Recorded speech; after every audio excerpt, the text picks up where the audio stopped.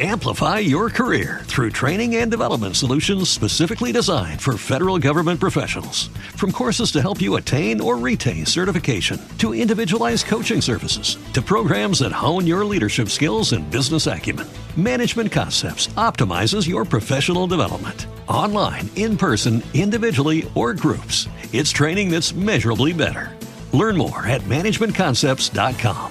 That's managementconcepts.com. Hi, it's Fraser here. Before we get into this week's Spike podcast, I just wanted to let you know about a very special event we've got coming up. Spiked will be returning to the Battle of Ideas, Britain's premier ideas festival where free speech truly reigns. While we're there, Spiked will be recording a very special live edition of this podcast. That'll be on Saturday, the 28th of October at 12:15 p.m. For the pods, joining me will be Tom Slater, as per usual, plus some special guests, including Konstantin Kisin, Rakib Hassan, and Inaya Falarin Iman. Now, if you haven't got your ticket already to the Battle of Ideas, then now is the time to get one. It won't just be our podcast. We'll also be recording a special edition of Last Orders with Tom Slater, Chris Snowden, and special guests to come. Plus, across the weekend, there will be loads of Spiked writers speaking on all kinds of panels, as well as hundreds of other fascinating thinkers. To get your ticket for the Battle of Ideas, just go to battleofideas.org.uk, and while you're there, you can use the promo code SPIKED to get yourself 20% off a ticket. That's battleofideas.org.uk and the promo code SPIKED to get yourself a 20% off discount. See you at the event. Hello and welcome to the Spike podcast. I'm Fraser Myers, and back with me this week, as ever, we have Spike's editor, Tom Slater. Hello. And we're delighted to welcome to the show for the first time, editor of the Jewish Chronicle and author of the brand new book, Israelophobia, Jake Wallace-Simons. So, welcome to the show. Coming up on today's show, we'll be discussing the war in Gaza, the return of Islamist terror to Europe, and Australia's rejection of the Voice to Parliament.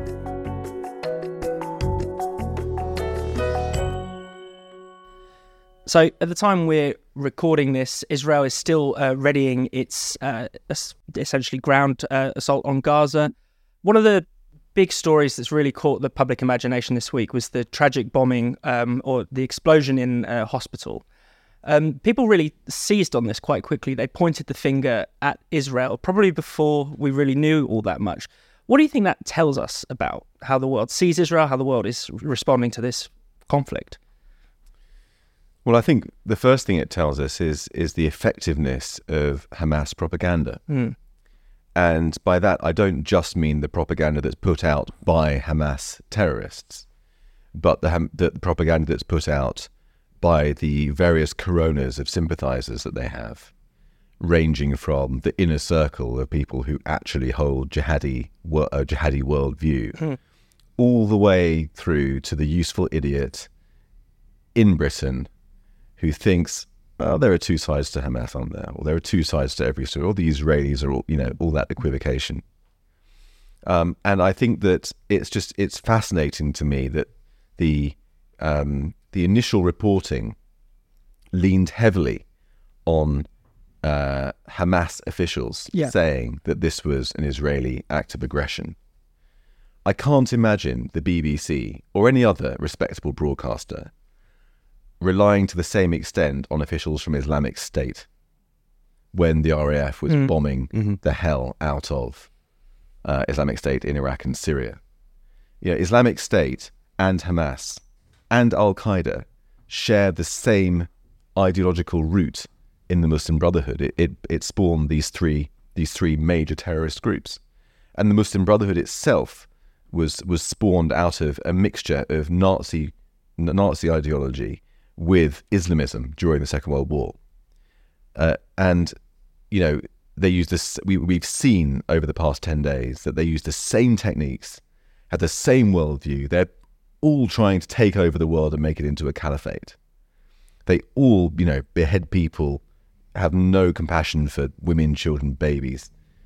And to sort of wind this back to the moment when the rocket hits the hospital, and the BBC receives a call from the Hamas, from the ISIS saying that was the Israelis and then reports it almost within a whisker of being fact tells us so much about how much sympathy, how much legitimacy this ISIS-style terror group has managed to get from useful idiots over the last 20 years. And on the other side, do you think it says something about the sort of hatred of Israel? The way that people would just say, that's the kind of thing they would do. I'd expect them to do something as cruel as this. Exactly right. I mean, and that stretches back such a long time. Not just 75 years ago when Israel was established, but I'm talking about thousands of years.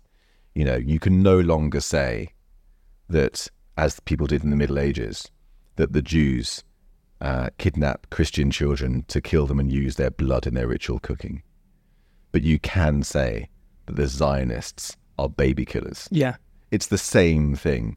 And because it's so deeply culturally embedded, because Christianity is still the kind of cornerstone of Western civilization, so much so that we don't even recognize it. Those ideas have a landing in our cultural unconscious. They feel right to some extent.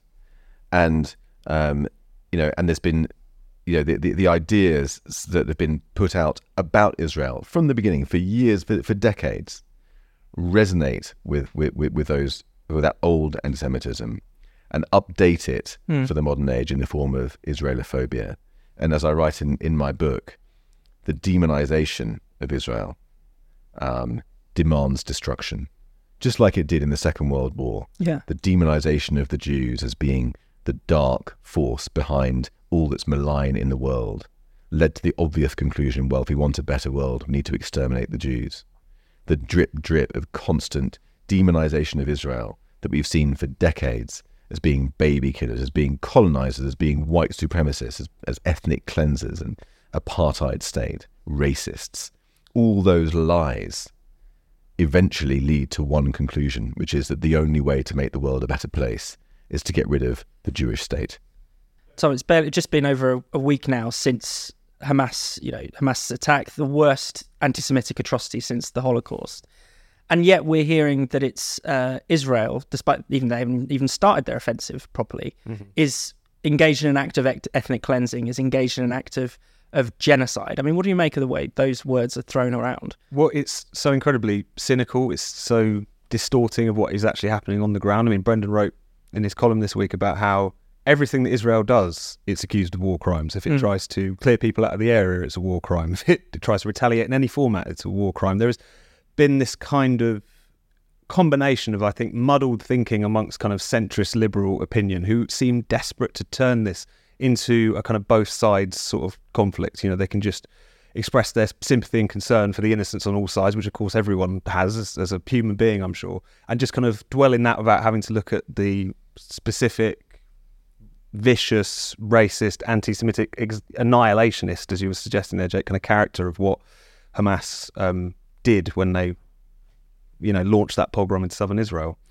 And then, of course, you've got essentially the kind of Western Islamists and the woke left useful idiots who are, to a completely different degree, essentially just repeating kind of Hamas propaganda and so on. What's interesting at this point was that, again, you would think, given what happened that Saturday morning, given the enormity of it and all the rest of it, that it would make them look at this conflict in a slightly different way, and yet it really hasn't, to the point where when, again, the fires and explosions of that hospital were first reported, the rush to assign blame because it fit the Israelophobic narrative effectively, that's just not kind of morally deeply questionable. It also has tremendous real-world consequences, and we've seen that in the course of the past couple of days. First of all, with the kind of the protests that we've seen across various Arab states, the kind of more pressure that's being put on those particular regimes to intervene more heavily in one way or another. And most sickeningly, of course, we saw in Berlin, in Germany, where you had a synagogue that was firebombed, Molotov cocktails thrown at it. There is an incredibly high cost to the credulity of the media on these particular questions. And you would have hoped that, again, the enormity of the situation would have actually shaken them out of a combination of kind of lazy thinking, lazy journalism, and lazy prejudice, but it really hasn't. Going forward, you can only hope that this particular example serves as a lesson as to why it's so important that they don't just repeat Hamas press releases verbatim and treat that as a news report, which is essentially what has happened so far. Definitely. And Jake, one thing that your book does very effectively is it takes on some of the sort of key myths that people, or I guess received ideas that people have about Israel. You know, that it's a sort of colonialist, that it's necessarily violent or an apartheid state.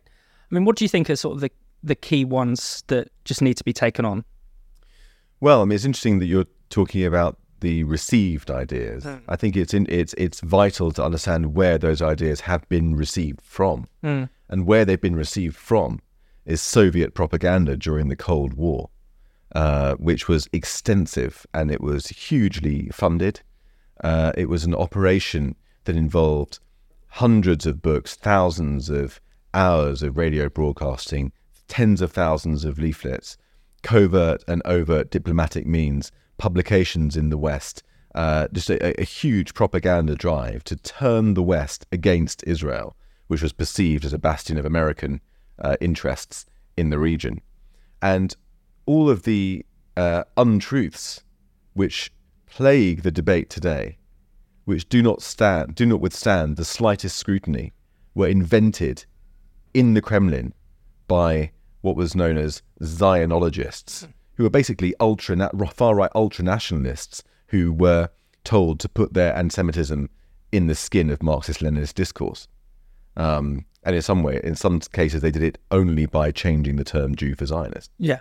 And those lies include Israel is engaged in a genocide against the Palestinians. We hear that a lot, particularly now.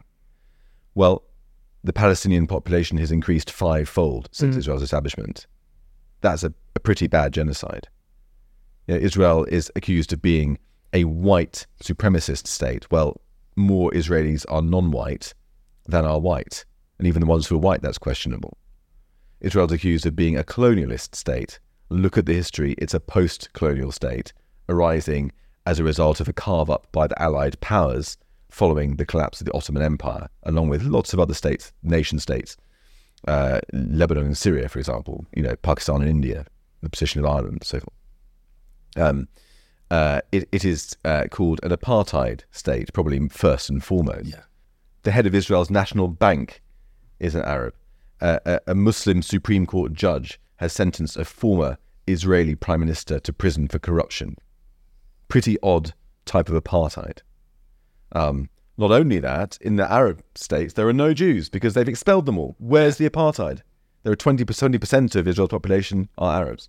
So all of these lies are quite easily disproven by a single look at the evidence. And yet, because of the effectiveness of Soviet propaganda, and because of, as we were saying, the sort of the backdrop of anti-Semitic assumptions which we carry with us because of our Christian inheritance, these lies have become, widespread.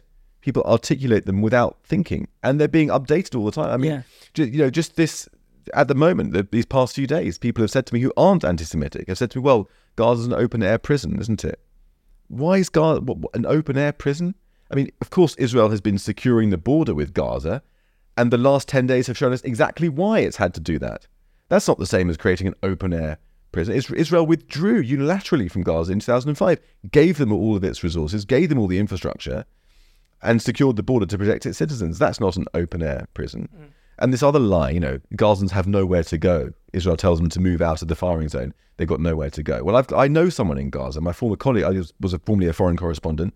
My fixer is in Gaza now. He's Gazan. I spoke to him yesterday. He's in the south, staying with friends to avoid the violence. And it's not easy. Of course, there are attacks in the south as well. But people can move from one part of Gaza to another.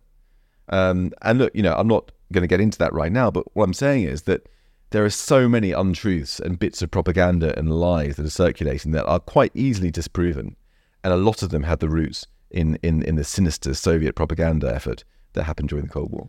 And Tom, another layer to this is the kind of identity politics that's been almost supercharged this kind of distaste for Jews. How have you seen that play into this in the past week or so?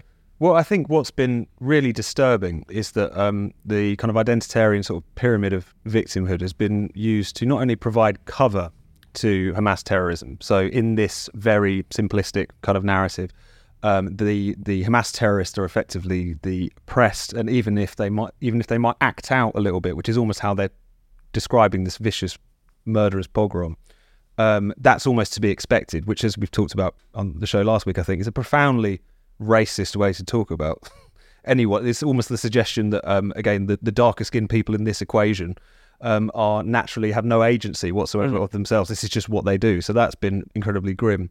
I think the other layer to it is something that has been building in supposedly progressive circles for some time now, which is not just making excuses for anti-Semitism, but is actually expressing its own virulent form of anti-Semitism. It's not just having a blind spot for Jew hatred, it's actually expressing it yourself. And you've seen that, as you were alluding to there, Jake, in the way in which the kind of fusion of the old, often ancient anti-Semitic tropes with the rage against Israel in the form of the idea that they're delighting in killing children, the idea that they have the rest of the West by the balls because they effectively control everything. The fact that, and this is a kind of the way in which these tropes would routinely appear in left-wing discourse, cartoons and so on, over and over again in recent years, and it's all just exploded out onto the surface once again.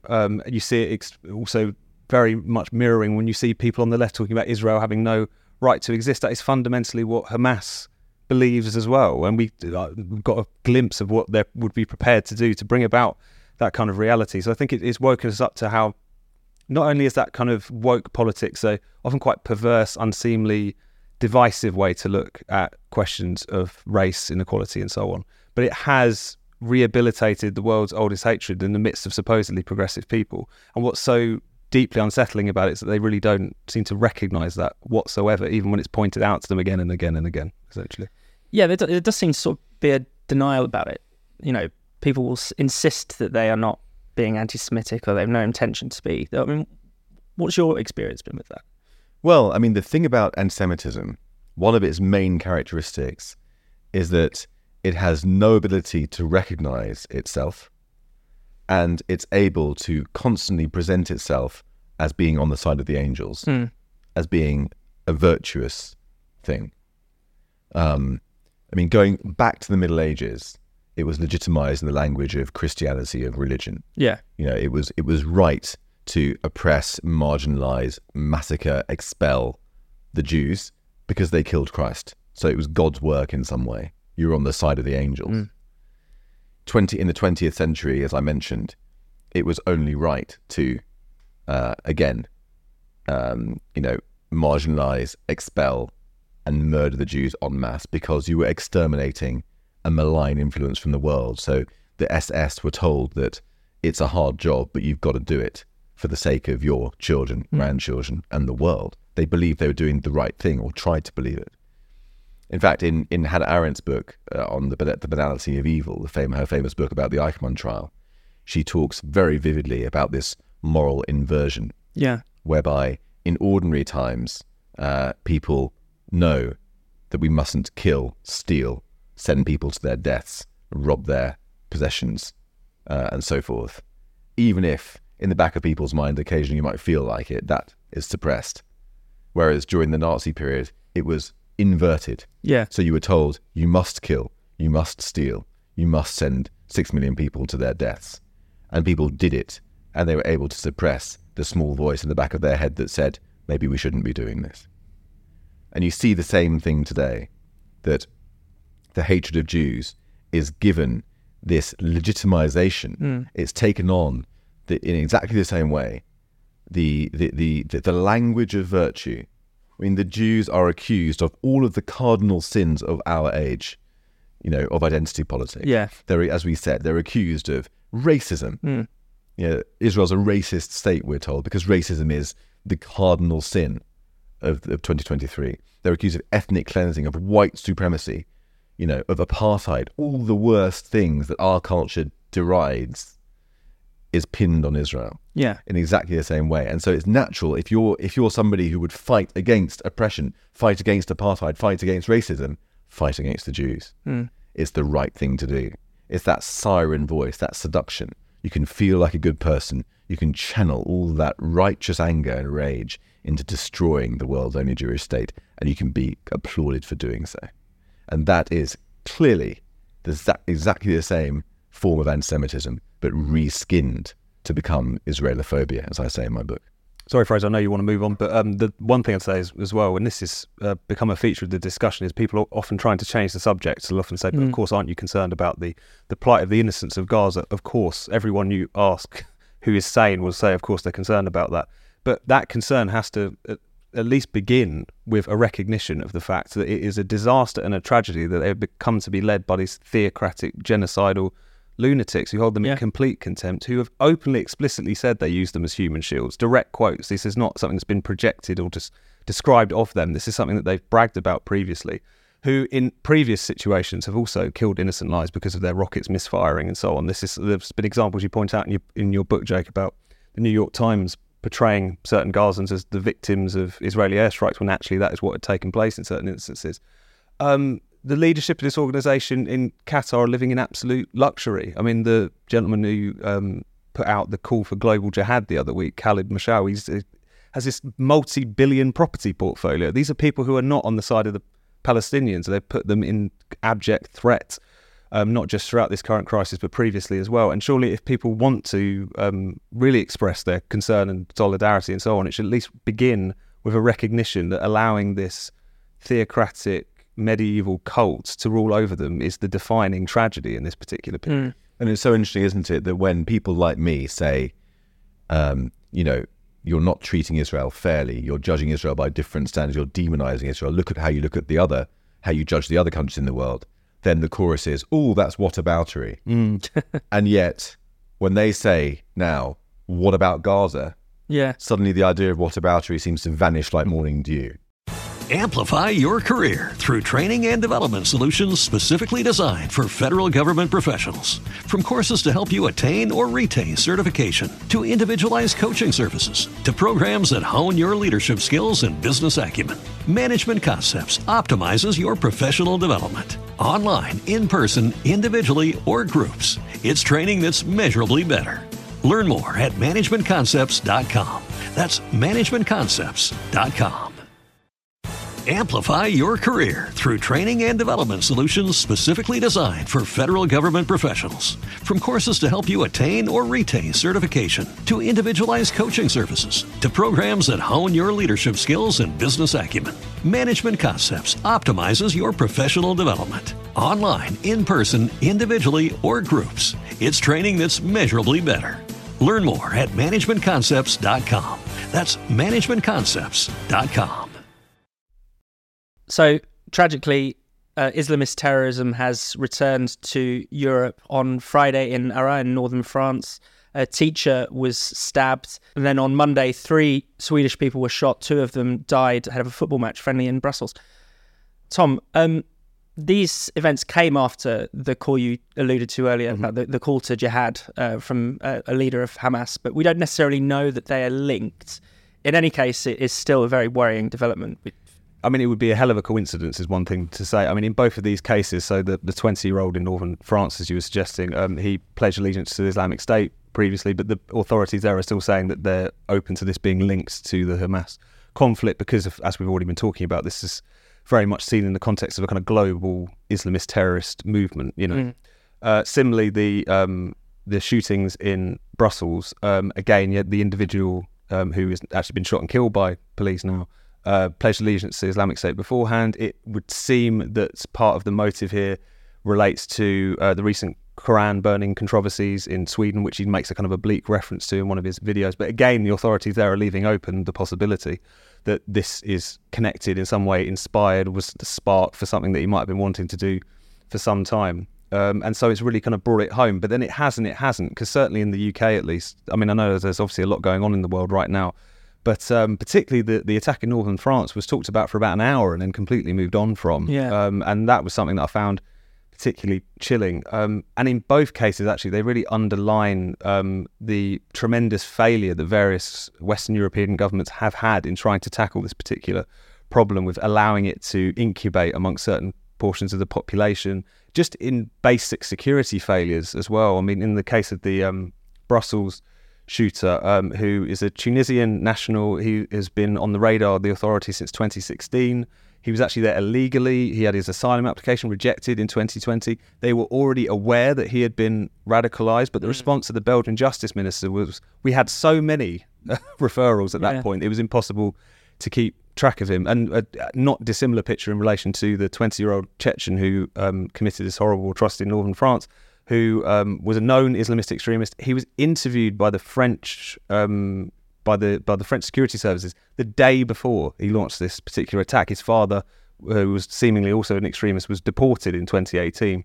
So again, you've kind of got this sense of foreboding and a kind of sense of, could we be on the kind of cusp of another kind of wave of these kinds of attacks, which have been given a kind of rocket fuel by what's been going on in Israel.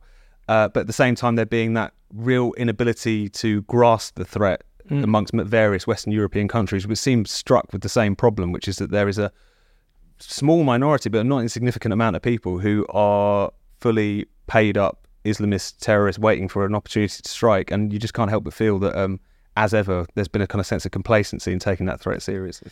Yeah, Jake, it does feel like, whenever these attacks happen, we do move on very quickly. We don't seem to, have much of a discussion about how to actually, properly confront this threat, even though it's persistent. It's been around for decades. What do you make of that kind of sort of response? Well, I was very involved in the last spate of terror attacks that started off in 2015 with Vatican.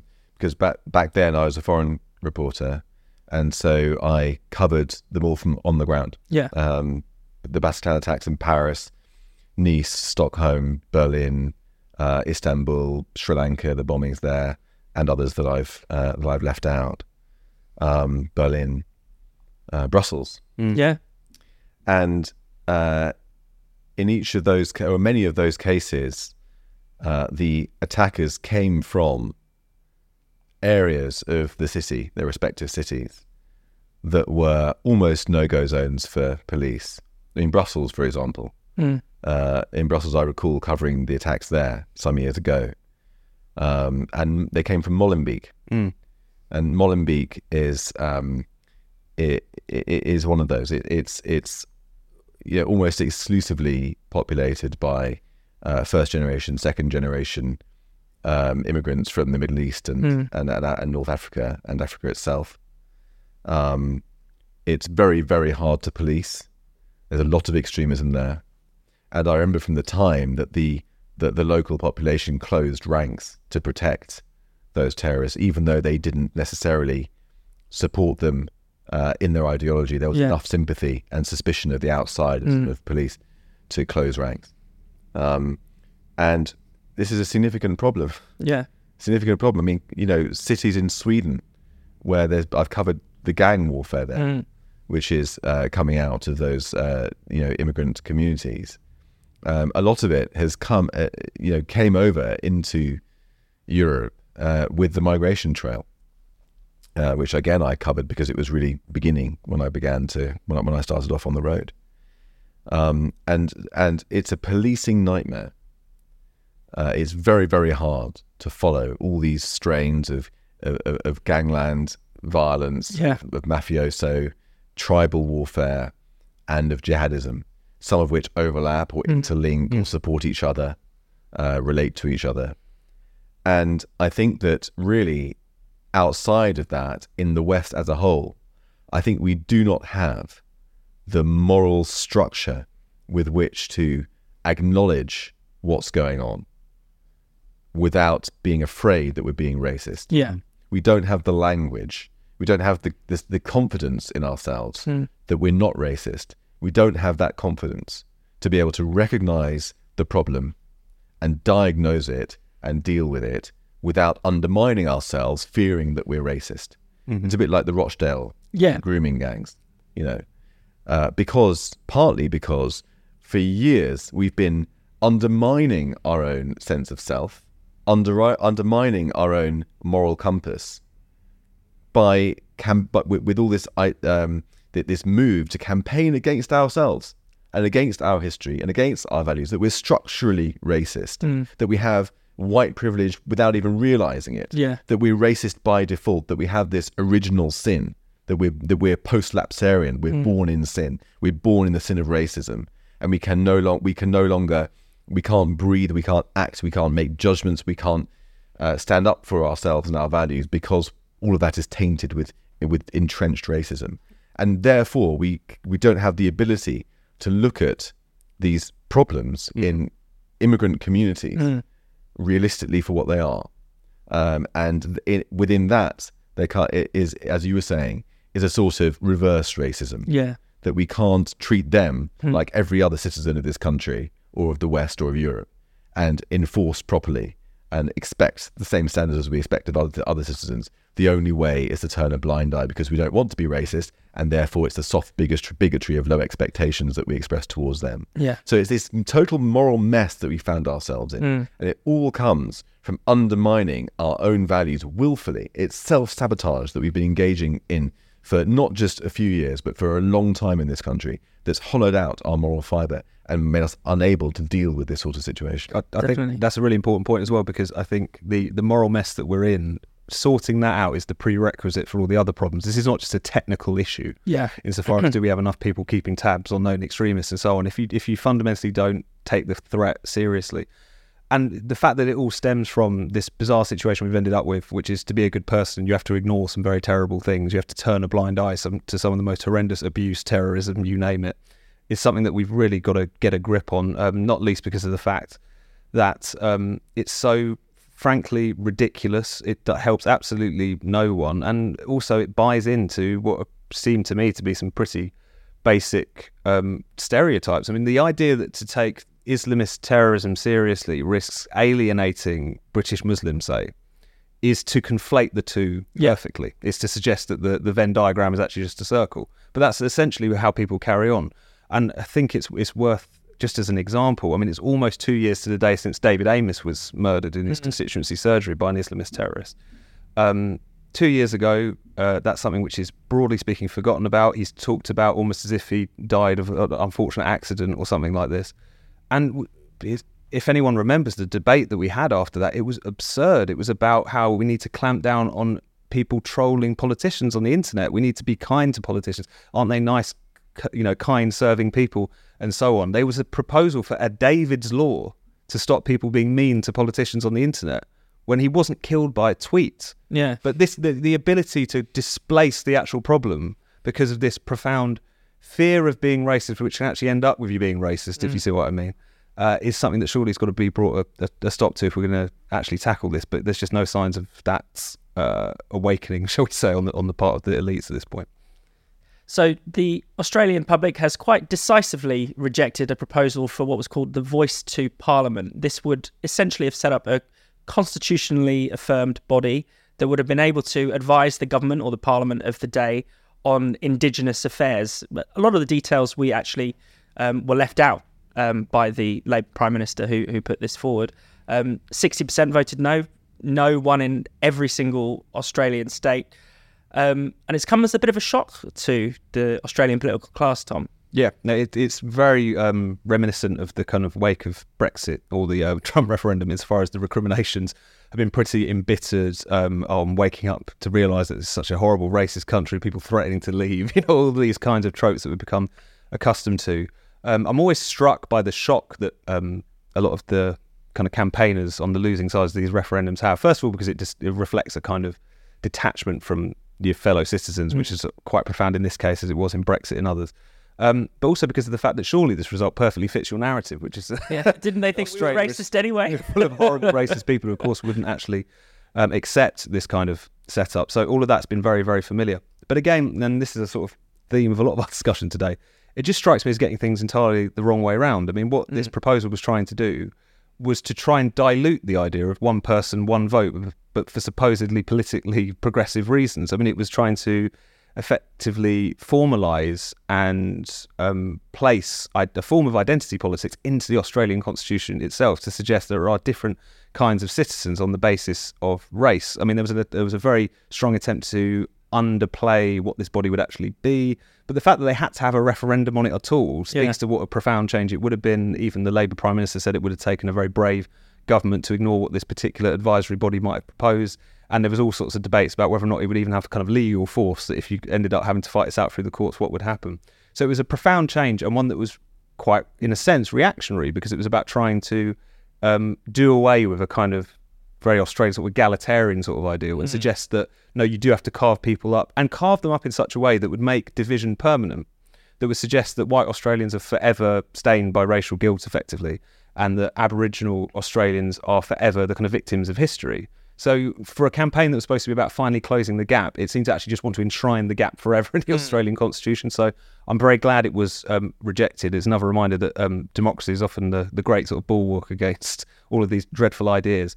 But the losing side are not taking it well, to put it lightly, definitely. And Jake, it seems as if this example seems like a sort of perfect example where in modern identity politics, we've abandoned the sort of Martin Luther King ideal of all are created equal, judge people by the content of their character, not the colour of their skin. And we've gone for this, actually, let's judge people by their skin colour again. Let's treat people according to their race. Yeah, I mean, I couldn't help but wonder that if this law would have passed, how would you be able to define an Aboriginal person? Precisely, yeah. There would need to have been some quite complex race laws. What happens if you're, to use a slightly loaded term, Mischlinger, mixed race? I mean, that obviously derives from the Nazi era with people who were half Jewish. How much Aboriginal blood would you need to qualify for this extra status? Would you, in order to preserve that Aboriginal bloodline, in order to preserve that voice, would you need to have some sanction against marrying somebody who was non-Aboriginal? I mean, I'm being slightly provocative, but you know what I mean. Yeah, totally. And I think that your point about Martin Luther King is a very pertinent one, because this is American stuff. Yeah. This is not Australian stuff. This is the imported ideas from the States, just in the same way as we've imported Black Lives Matter principles. Yeah. And as Tomiwa Orilade talks about in his book, This Is Not America, we've started using terms like BIPOC, Black, Indigenous, Person of Colour. Well, Indigenous here, let's say, does not mean quite the same thing. It's quite a loaded description. When it comes up, you want to run a mile. Yeah. and if you wind back to Martin Luther King, at that time, his principle was integrationist. I'm black and I'm American, and I'm equally as American as you. Talking to a white person. Yeah. I belong here. I'm of this place. And the Jews stood shoulder to shoulder with him in that fight. And there is a stream of thought that supported that approach. James Baldwin, Ralph Ellison, people like that. But that was supplanted by the Black Power movement, by essentially a radical left sort of socialist movement, which rejected Americanness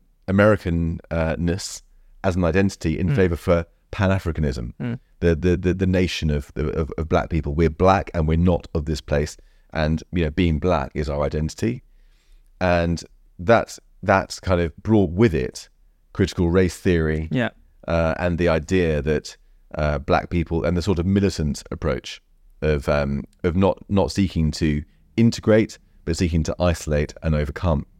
And all of that has been imported into the Australian debate, where it's not enough for the Aboriginal community to be seen as equal in a way that looks beyond race.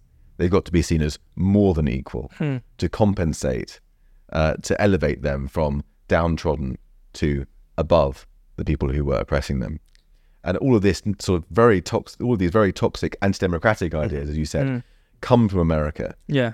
And from a Jewish point of view as well. The Jews always get lumped onto the side of the white oppressor, because of the myth of Jewish power. So it feels relevant and personal to me from that point of view. But certainly, I'm, like Tom, very glad that it was rejected. Tom, just finally, clearly there are huge problems that Indigenous people face in Australia. Huge gap in education, in wages, and all kinds of things like that. But wasn't something like this really more geared towards the elite, I guess, whether it's Aboriginal elites, but also, the white elite just quite like this idea, it seems. Well, it's overwhelmingly the most enthusiastic sections of the Australian population for the yes side were metropolitan, quite wealthy voters who I'm sure skewed heavily white Australian. Now, it's worth pointing out, it seems by the polls that the majority of Aboriginal people did vote for this, which is not a huge shock necessarily.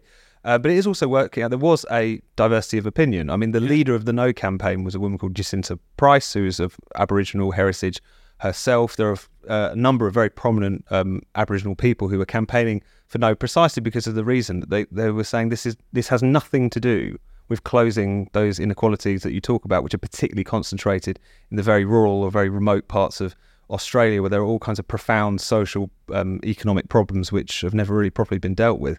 And a point they made, what I thought was very powerful, and I think gets to the heart of a lot of what's wrong with this identity politics, is that it's fundamentally not really interested in solving these problems. It's not fundamentally interested in realising the promise of equality and so on. It's about making this classification as victim permanent because it provides a perverse, if limited, form of power and empowerment in that sort of sense. Well, I think what we've seen is a complete rejection of that, and that can only really be for the positive, because not only is it divisive and ugly in all the ways that we've been talking about, it's also a fundamental dead end for people on the ground, which is why, as I say, it was very encouraging to see us rejected so emphatically. Thank you for listening to the Spike podcast. We're back every Friday, and you can now watch us on video too. Check us out on YouTube or go via the Spiked website, which is spiked-online.com. See you next time. Amplify your career through training and development solutions specifically designed for federal government professionals. From courses to help you attain or retain certification, to individualized coaching services, to programs that hone your leadership skills and business acumen, Management Concepts optimizes your professional development. Online, in person, individually, or groups, it's training that's measurably better. Learn more at managementconcepts.com. That's managementconcepts.com. What's the easiest choice you can make? Window instead of middle seat? Picking a vendor who sends a great gift basket? Outsourcing business tasks you hate? What about selling with Shopify? Whether you're selling a little or a lot, Shopify helps you do your thing, however you cha-ching. Shopify is the global commerce platform that helps you sell at every stage of your business. From the launch your online shop stage to the first real-life store stage, all the way to the did we just hit 1 million orders stage. Shopify's there to help you grow. Whether you're selling scented soap or offering outdoor outfits, Shopify helps you sell. Wherever and whatever you're selling, Shopify's got you covered. Sign up for a $1 per month trial period at shopify.com/try. Go to shopify.com/try now to grow your business, no matter what stage you're in. Shopify.com/try. Purchase new wiper blades from O'Reilly Auto Parts today and we'll install them for free. See better and drive safer with O'Reilly Auto Parts.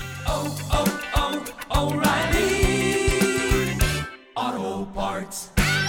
With LinkedIn Jobs, we tap into a network of more than 1 billion professionals to help you find quality professionals quickly and easily for any role you need. Marketing wizards? Found them. Software engineers? Found. That project manager I could never seem to hire? And found. LinkedIn Jobs quickly matches your roles with candidates with the right skills and experience. In fact, 86% of small businesses get a qualified candidate within 24 hours. Post your first job for free and get started at linkedin.com/spoken. That's linkedin.com/spoken. Terms and conditions apply.